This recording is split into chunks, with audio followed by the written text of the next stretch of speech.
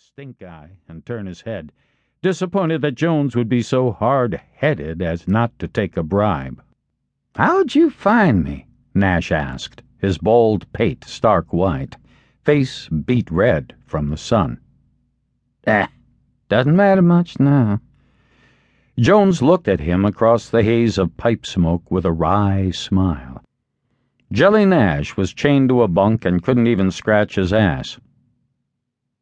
"But you're not going to tell me." "Guess not," Jones said. "Hey, where'd you get those boots?" "El Paso." "You still got a horse?" "Why don't you get some sleep?" "Just making some conversation." "You got a lot of friends in Arkansas." Sorry about that," Nash said. "I thought that roadblock was my ticket out." "So did I." "Probably be some friends waiting on me in Kansas City." "I doubt it." "You want to put some money down?" "You want to fill me in?" "People talk." Jones stood as the train shifted onto another track, and he found purchase on an overhead rail. He emptied his pipe out the open window, feeling the hot summer wind on his face.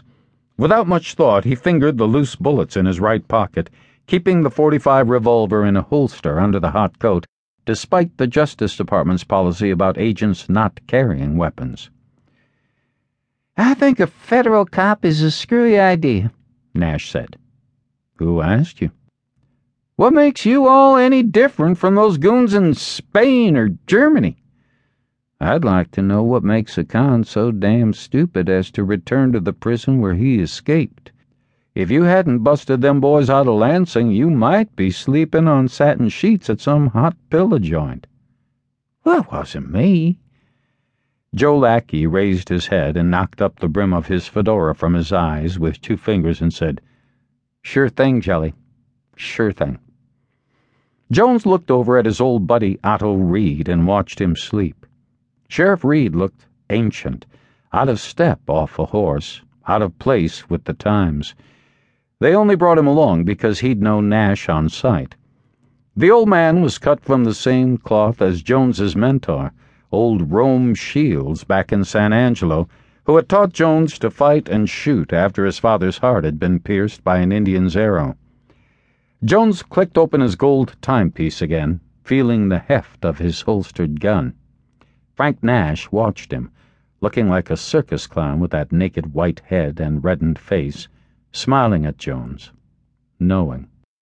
Slats of light shuttered his profile as they passed under a wooden bridge and came out again in moonlight. Jones didn't like the look. It was the kind that always made him fold a hand. Harvey Bailey knew the meet was on the level, a little diner right around the corner from Union Station in Kansas City, Vern Miller sending the signal that Jelly Nash needed a friend. And, brother, there was a lot you could say about Jelly Nash, but that bald-headed son of a bitch was there for Harvey when Harvey was serving a tent stretch for bank robbery in Lansing, helping bust him out last month with a set of .38s smuggled into boxes of twine. Harvey, Jim Clark, Mad Dog Underhill, and a few more thieving sons of bitches walking out with the warden pretty as you please, Underhill holding him with a garrote like it were a leash.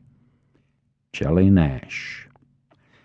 That was all Vern Miller had to say, and there was Harvey sitting beside a red-headed woman in a red dress at the counter. The woman wanted some eggs and bacon after a little late-night action with Harvey, who'd picked her up at a color joint where they had watched Cab Calloway and his orchestra till 3 o'clock. When Miller walked in the door, the woman kept studying her nails, not even noting the 2 men were friends. Of course, she didn't know Harvey was married and had a kid, or even his real name. He had told her that he was a traveling salesman of women's nightgowns, wondering if the action could have been better if she'd known she was with the dean of bank robbers, the gentleman bandit who'd been knocking over jugs for more than 10 years. She surely had read about some of his work. $2 million in cash and stocks from the National Bank and Trust in Lincoln a couple years back, or the U.S. Mint in Denver in '22. She had liked his gray hair, his tailored navy suit, and crushed felt